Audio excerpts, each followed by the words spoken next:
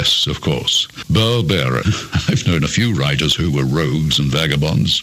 And I'm Roger Moore. I didn't supply the microphone. Yeah, okay. True Crime Uncensored, America's premier true crime podcast. 15 years. Happy anniversary. We're beginning our 15th year of exciting programs. Mark C.G. Boyer. Good afternoon. Fact checker, co-host, producer, Magic Matt Allen. I was all excited. I thought we were going to have a teen titan on the show today. Maybe Robin the Boy Wonder. Turns out it's a literary titan. Yeah. Are you there, my special guest? Well, that was some introduction. Thank you for that. Yeah. Please introduce yourself.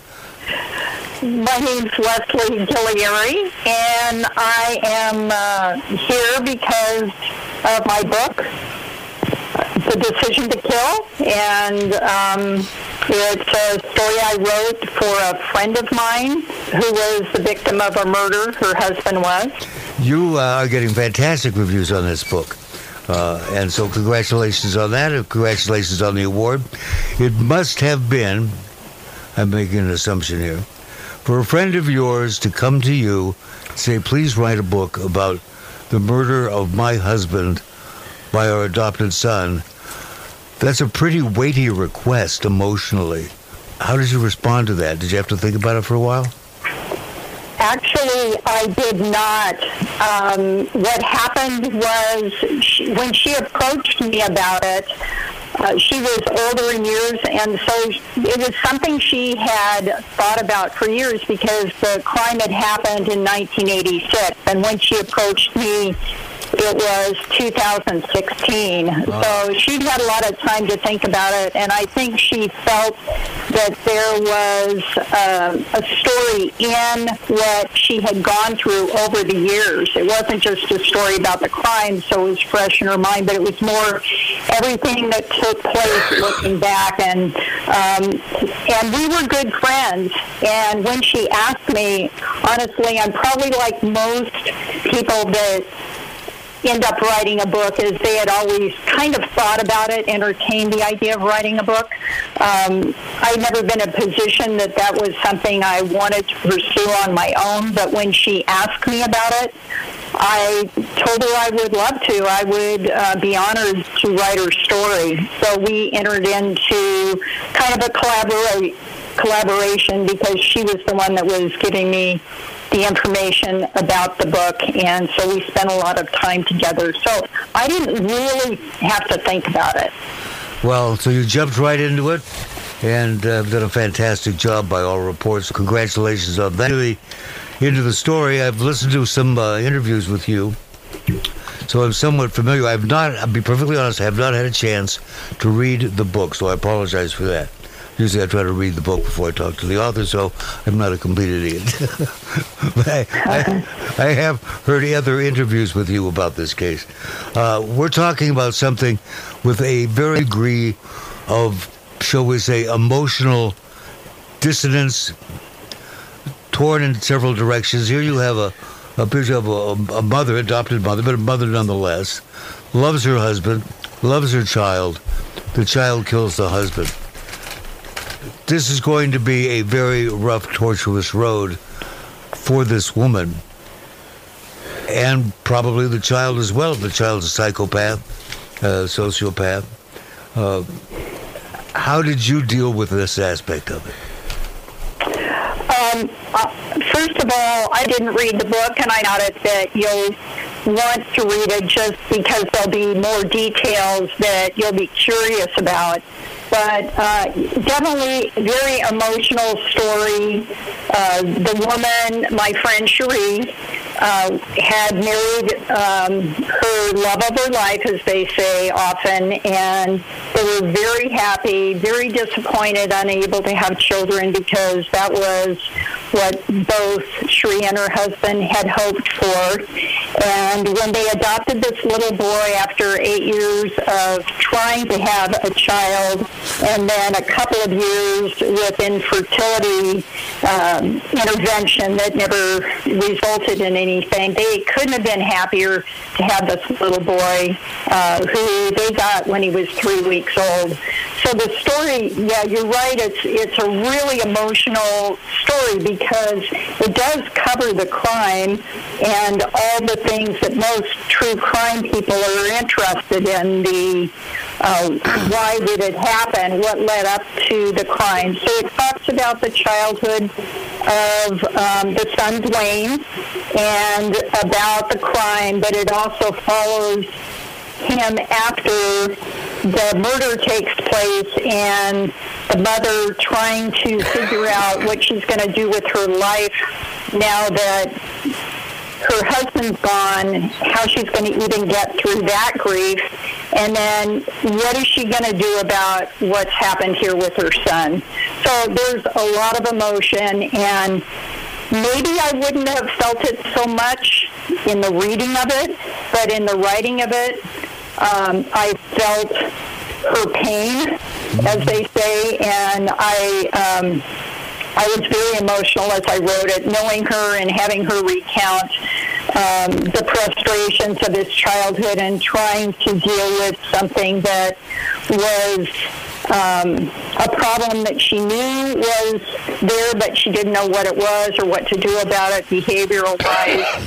And so all of that was very emotional. I guess it translates to the book because a number of people have said it was a very difficult and emotional read for them. Right. Indeed. Research shows, I can't go through the exact research, but trust me on this, research shows that our listeners love it when true crime writers talk shop. So we'll talk shop here just for a second, for a few minutes. Okay. The first true crime book, the serious true crime book that I wrote, because I wrote one funny one and then a serious one, I turned to Dr. Robert Hare, an expert on sociopaths and psychopaths, for help with my book, because I knew nothing about psychopaths or sociopaths. That's interesting. Since year one. Could I have one? That whole thing with empathy, sympathy, that's a real problem when you're dealing with people who do not perceive a difference between carving a person and carving a turkey. And Robert Hare was a blessing to me in terms of his work and his research. And the question is, can this psychopath be fixed? And, and in my conversations with him, it was, well, if you can reach them prior to the change in puberty, you know, if you can get them around 12, 13 years old, if they're a sociopath, not quite as far gone as a psychopath, and they can learn that, because they're selfish, essentially, that if they hurt other people, it will rebound upon them and make their lives bad and unhappy. Like, buddy, I'm not going to cheat people. I'm not going to be mean, because that will bounce back and hurt me. And if that works to keep us safe and to keep that person from hurting other people, I guess that's pretty good. As you may have discovered, there is a website for sociopaths run by sociopaths. And I followed some of the discussions there one day, and someone said, yep, the reason I'm not, don't pull these stunts on people is I figure it'll hurt me. And so that's my motive for not hurting other people. Isn't because of any empathy or sympathy, because I don't know what those are. But, you know, I care about me, and I don't want me to be miserable, therefore I'm not going to hurt others. But I haven't seen any real outreach as far as reaching young problematic people, you know, the kids that are showing. Without any family community that can recognize, diagnose, and assist a person at that age. I just can't wrap my head around there being a lot of people that are capable. I don't think so. What do you think?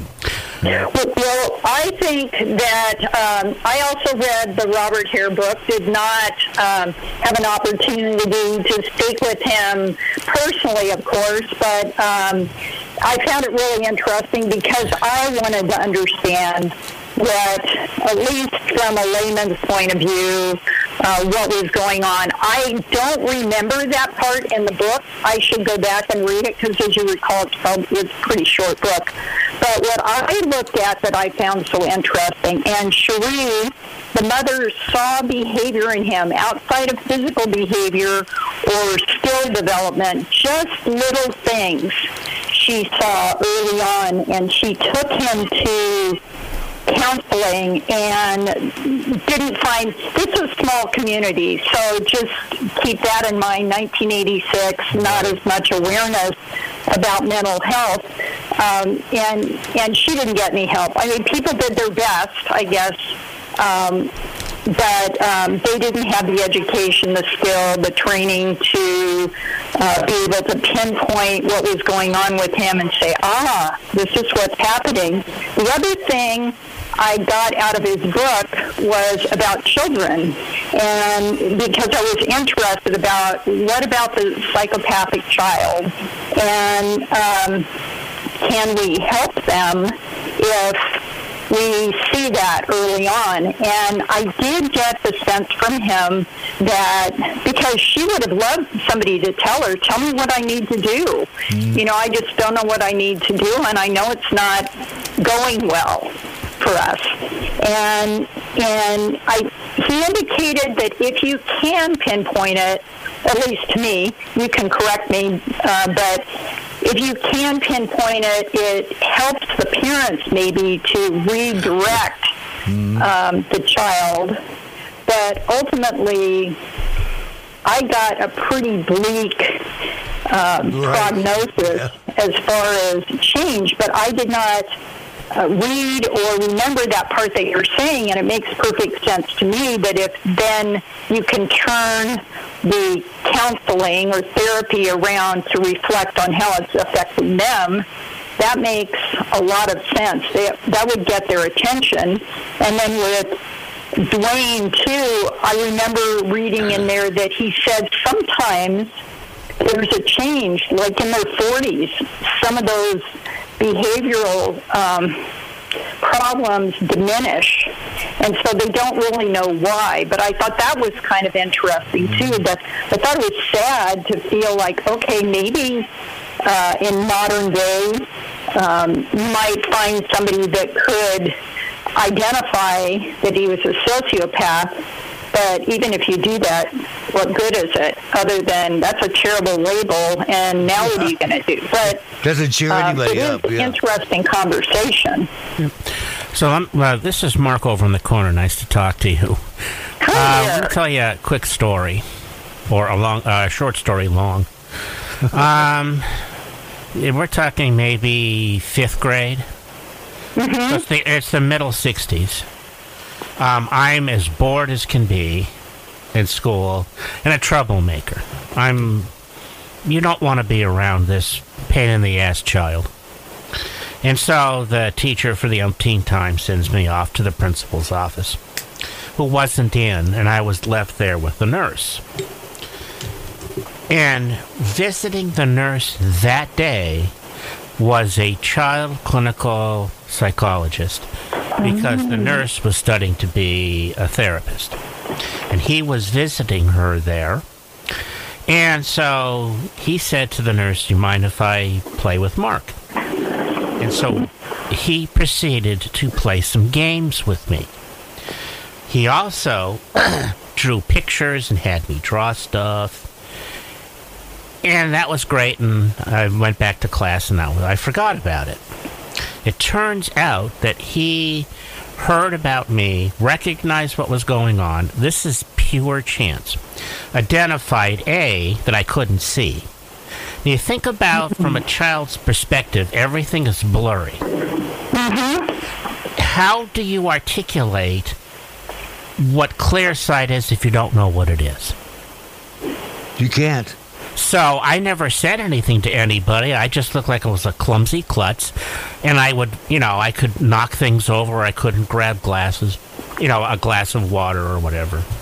So I got my eyes checked and glasses. And then, unbeknownst to me, I got sent to something called the Sylvan Learning Center. I have no idea if it still exists. It was across the street from the Encino Park where I grew up, so it was really close. And there, I learned why it was difficult for me and how to deal with my severe dyslexia. And what we're talking about here is how often does that random chance occur in a young child's life where somebody will recognize that they're not right and get them help. And I just don't see that happening enough. It doesn't happen enough. I'm sure. On top of that, I had a family that never once said to me that I was stupid. They never once berated me for my lack of physical coordination or inability to learn. All they did was say, you're not getting out of this chair until you can draw a 5 correctly, which took almost 3 weeks before I could consistently draw a 5 that wasn't backwards. Took 6 months. How about if I asked you to do it now? Could you do it now? Could you draw a 5? B's, D's, 5s, 3s. I have to stop, think, and then start very carefully the writing. And once I start the correct way, I can finish it. But it's very difficult. So I have a question for you. I remember the Sylvan Learning Centers, and did they help you? Yes, I said there's nothing they could do about the handicap. What they did was teach me to recognize when it was occurring, when the handicap was a detriment. To recognize that I was going the wrong way, left or right. Mm-hmm. I still don't know left or right. Mm-hmm. If I'm facing somebody, like you're having a conversation, I cannot tell you which arm is the right arm or the left arm. Mm-hmm. Just can't. I got incredibly lucky that I have never made a left turn from the right turn lane or vice versa. But I go the wrong way all the time. I just accept it. Just don't do it on the freeway. That's not the wrong way. The wrong way would be if I want to come here and instead of going west, I go east. But I'm going safely the wrong way. Yes, they did a great job of helping me recognize what the handicap was and how to live with it. And this is probably 67. Yeah. Now, my nephew, Todd, who is also a New York Times best-selling author, has severe dyslexia. Yeah. So that seems to be a little bit difficult. But they gave the colored lenses. Colored lenses work on it. Do you know who Stephen Crandall is? No.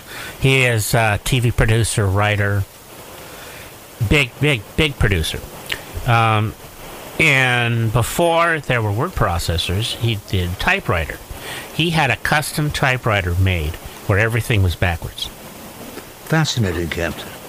Yeah. Amazing. Well, let's get back to our core story here. How did the kid happen to murder his father? He had to make that, as you say in your title, a decision to kill. Yeah, the decision was, in the book, is about how that came about, like you said, and also how that one decision just affected the fallout of it, forever, and so many different people. And as a sociopath, he didn't grasp at all, and that was indicated by a lot of information in the book about how he responded to his arrest, the seriousness of what he had done, even though he claimed to have been thinking about it for a couple of years. So that's kind of interesting.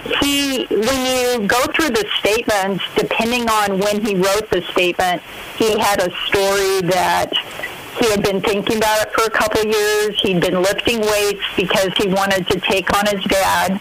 And then in other statements, he claimed to have, it just was in the moment, and he was hearing voices. and he was kind of compelled to do it, although it was clearly premeditated. But with Dwayne, he was a typical teenager in that he was 16 at the time of the crime, and he was wanting to do things his own way. He had indicated that by getting into trouble with the law, stealing from his family. Not that that's typical behavior, the stealing and getting into trouble with the law, but he was exhibiting rebelliousness, and then his behavior was also influenced by his drug abuse. He was one of those people that once he found out what it felt like to get high, he just wanted to experience that as often as he could, to the degree he could, and it didn't matter what it took. So part of what ended up happening was just a increase in his behavior, the parents trying to push back on what he was doing by putting out boundaries and trying to direct him to make better decisions, failing, and then him doing something else. So it just continued to ramp up. So what were some of his issues? Other than being adopted, what problems did he have? Well, let me talk about his physical problems, because shortly after he was adopted, he exhibited some problems, mysterious welts on his skin, these inflamed areas that did not respond to any kind of treatment. They were itchy and red, manifesting when he was cold and wet generally. When he was an infant, it was when he had a wet diaper. Later on, it was when he was in the water, like in creek water. He had that going on. He early on had asthma problems, just difficulty breathing. It sent them, the parents, to the ER to help him breathe again. I mean, he was kind of, in a way, I guess you'd say, frail as he got older. He did activities, but he had trouble.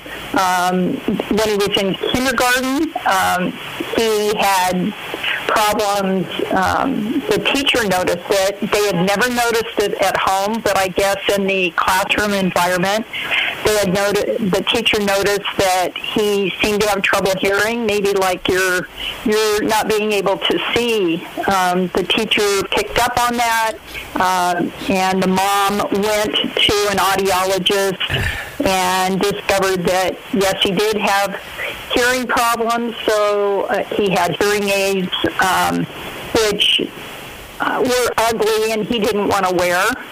And about that middle school age, he just couldn't participate in sports. I'm sure he felt like he didn't belong. He was kind of sitting on the sidelines while other people did sports, and he just, whether it was self-imposed isolation because that was his temperament, or if that, along with his physical problems, if you can't hear, it's like not being able to see, right? You're not relating well with your environment, so you tend to keep to yourself. So I think those things did not help, where when later on he was introduced to marijuana, it was like, oh, I found a solution. I'm going to just get high. That makes sense to me. Wasn't there an incident with some cats? Yes. When he was probably 4, almost 5 years old, it was early in the morning, and his mother and father were still asleep. And they lived on this beautiful property in Oregon, and it bordered the Applegate River and had a creek in it as well. And it is just lovely, just beautiful place. Anyway, Cherie, the mom, was awakened by a sound outside, and she got up and looked outside, and there was her little boy out there on the edge of the lawn, wet from head to toe and crying. And she was horrified because the property wasn't such you'd want your 4-year-old to be out wandering around. And it was early. The parents were early risers. So she and her husband went running out there and grabbed him and brought him in the house. And, of course, he was starting to break out in the welts. And so when everything was all calmed down, he was warmed up. They're trying to get out of this little boy. Where were you? What were you doing? How come you're all wet? And he was just kind of not responsive, was just kind of quiet, not saying much. And so the dad ended up going outside. And for some reason, he thought, well, I'm going to go down to the creek. And Dwayne had mumbled something about the cats. And so the dad just thought, we're not getting anything out of him. I'm going to see if I can figure out what could have enticed him out here. And he goes down to the creek and sees the mother and her litter of cats all near the creek. All of them were soaking wet, and they were curled up by the blackberry vines that were growing next to the creek.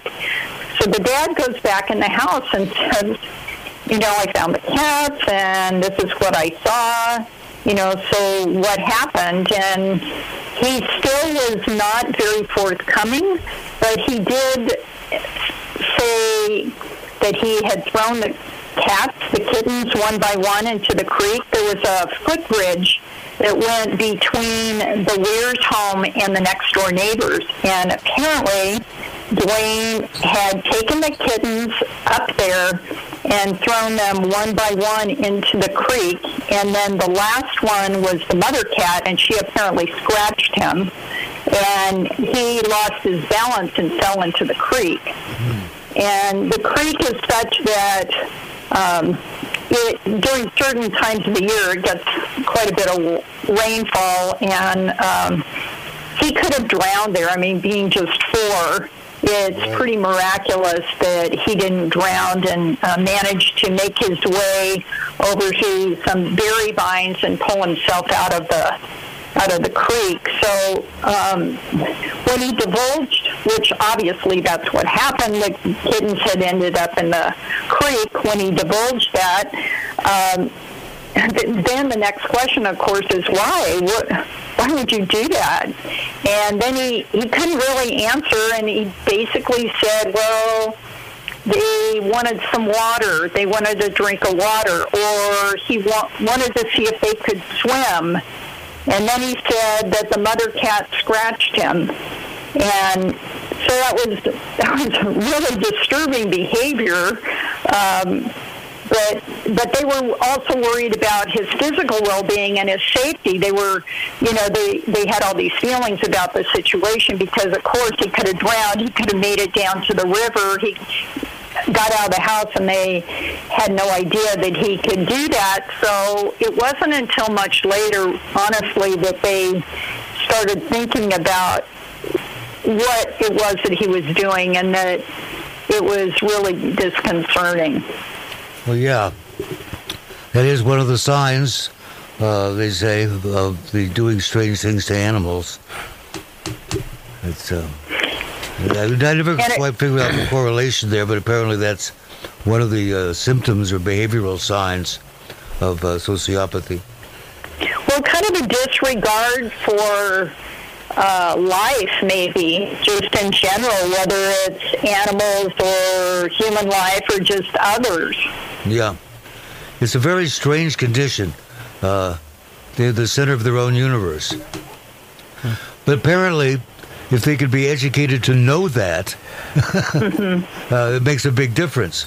Because the rest of their brain, in terms of logic and understanding, giving them a frame of reference. It's like people have different learning styles. And sometimes schools only teach to one learning style, and people who don't have that learning style are screwed. My beloved ex, who unfortunately got early onset Alzheimer's, but she worked in a program where they tested the students and then told the students what their learning style was it was determined, and adapted the curriculum so that each student could learn by their learning style instead of being taught in a way that didn't work for their brain. And we had very good results with that. And it was very helpful for the students to know what their learning style was. It made their life easier. It's like, if you don't tell someone what their illness is, it's hard to treat it. They can participate in their own well-being if they know, to a certain degree. So do you think this young man's upbringing, being, more conservative, had anything to do with his eventual spiral? Oh, he would say it was almost completely responsible, that he didn't take responsibility for what he did. In tormented, that he indicated of remorse on his part. But, he would blame his parents by their restrictiveness. Now, if you say that, and then you look at the fact that the couple had another child that they raised exactly the same way, she didn't turn into a murderer, didn't, pick up a gun and kill one of them. So was it a response to the environment, too restrictive? I knew Cherie well, and from my point of view, I'm reasonably conservative, but they weren't extreme people. They weren't, they had definite views of what's right and wrong. You don't steal from other people. The things that you try to teach your kids to think about other people, and, okay, that's my ring. I keep my ring in my jewelry box. You can't just take it out of my jewelry box and give it to your 12-year-old girlfriend. You're trying to teach them, good social behavior. And maybe a sociopath can't learn that. But she had them in Boy Scouts. They would get them involved in interactive groups like that. He was in it for 3 years, and with the idea that he'd enjoy doing projects with other kids and outdoors, probably the thing he liked being in touch. But it was interesting because, and maybe he had some dyslexic issues, but he had a hard time with the projects, even the simple ones, putting things together. He had a hard time sequencing. Anything you had access to all of the letters he wrote his mother from prison. Yes. So did you notice anything in the writing? Because it was handwritten. And you would notice the dog for God, was for saw, things like that.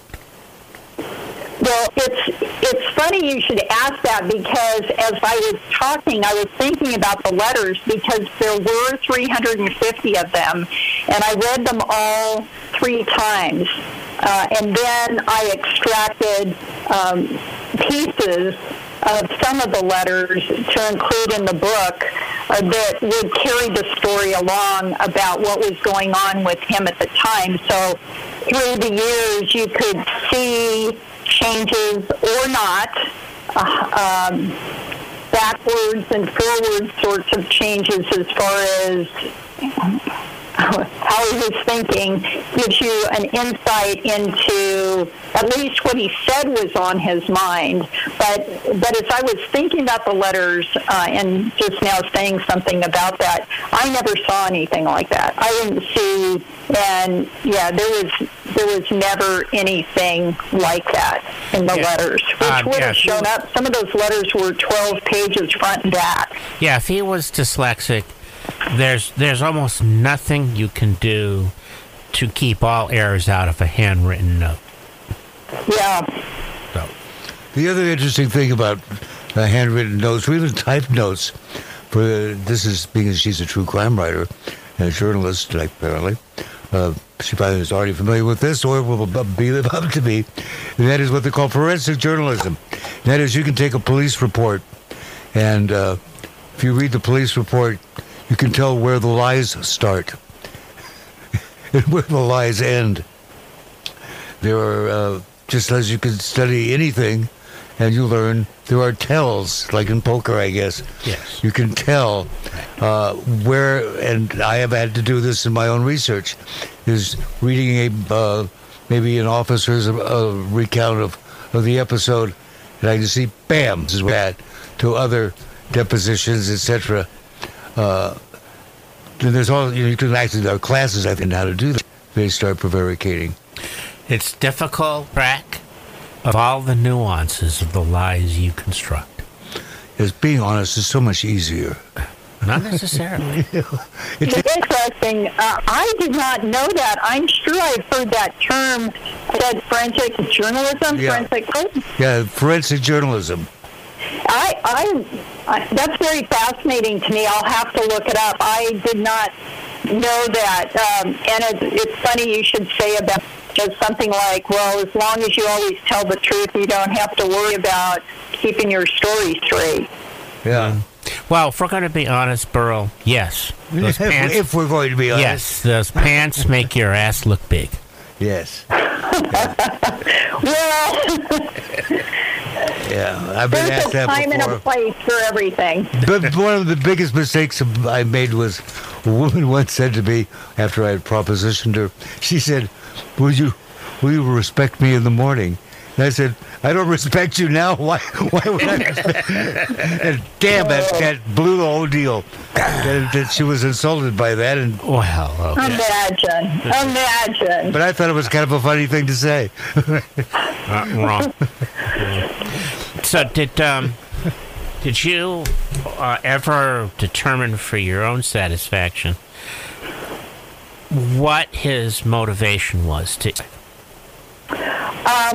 I think that he just was.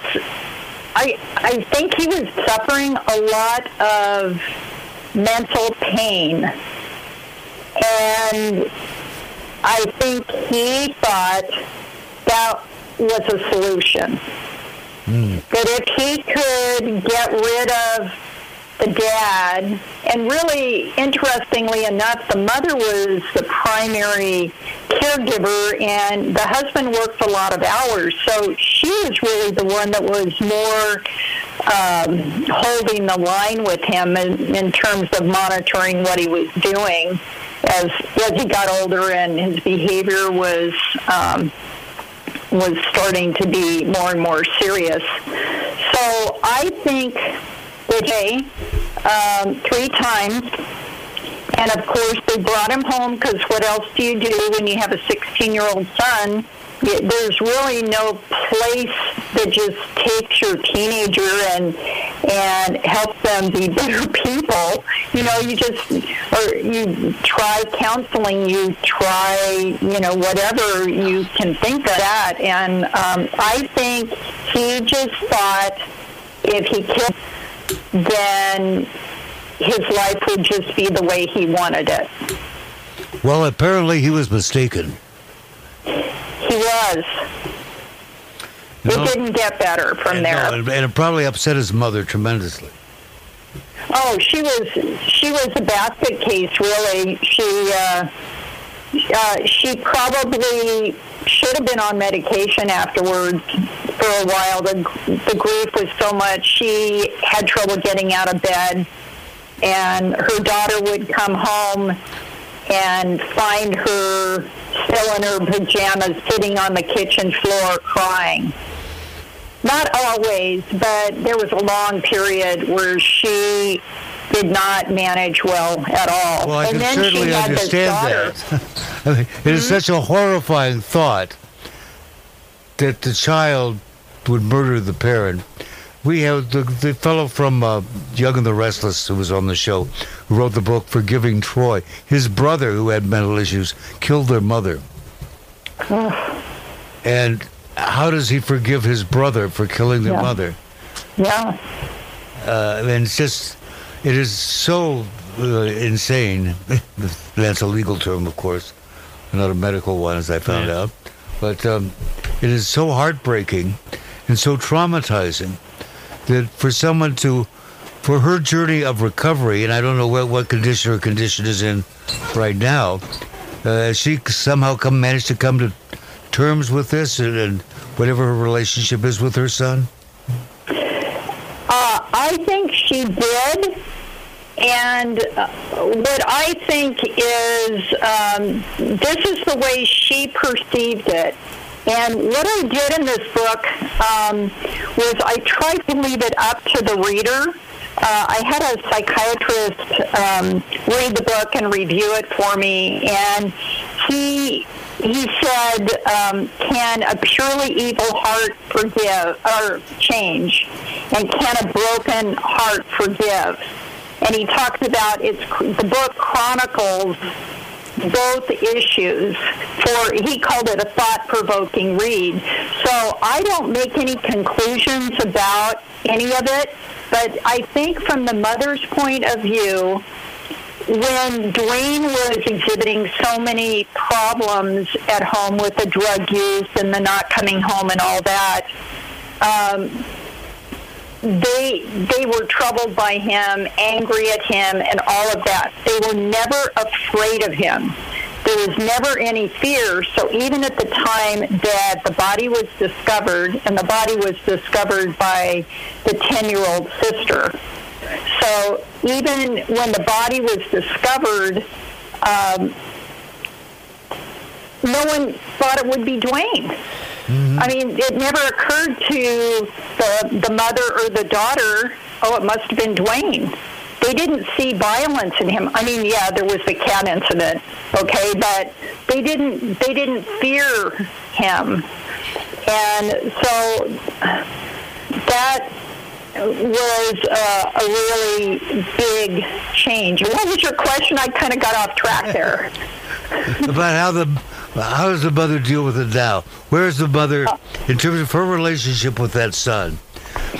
Okay, so she hated him afterwards. She was a Christian, but she hated what he did to the family. She couldn't understand it. She was very much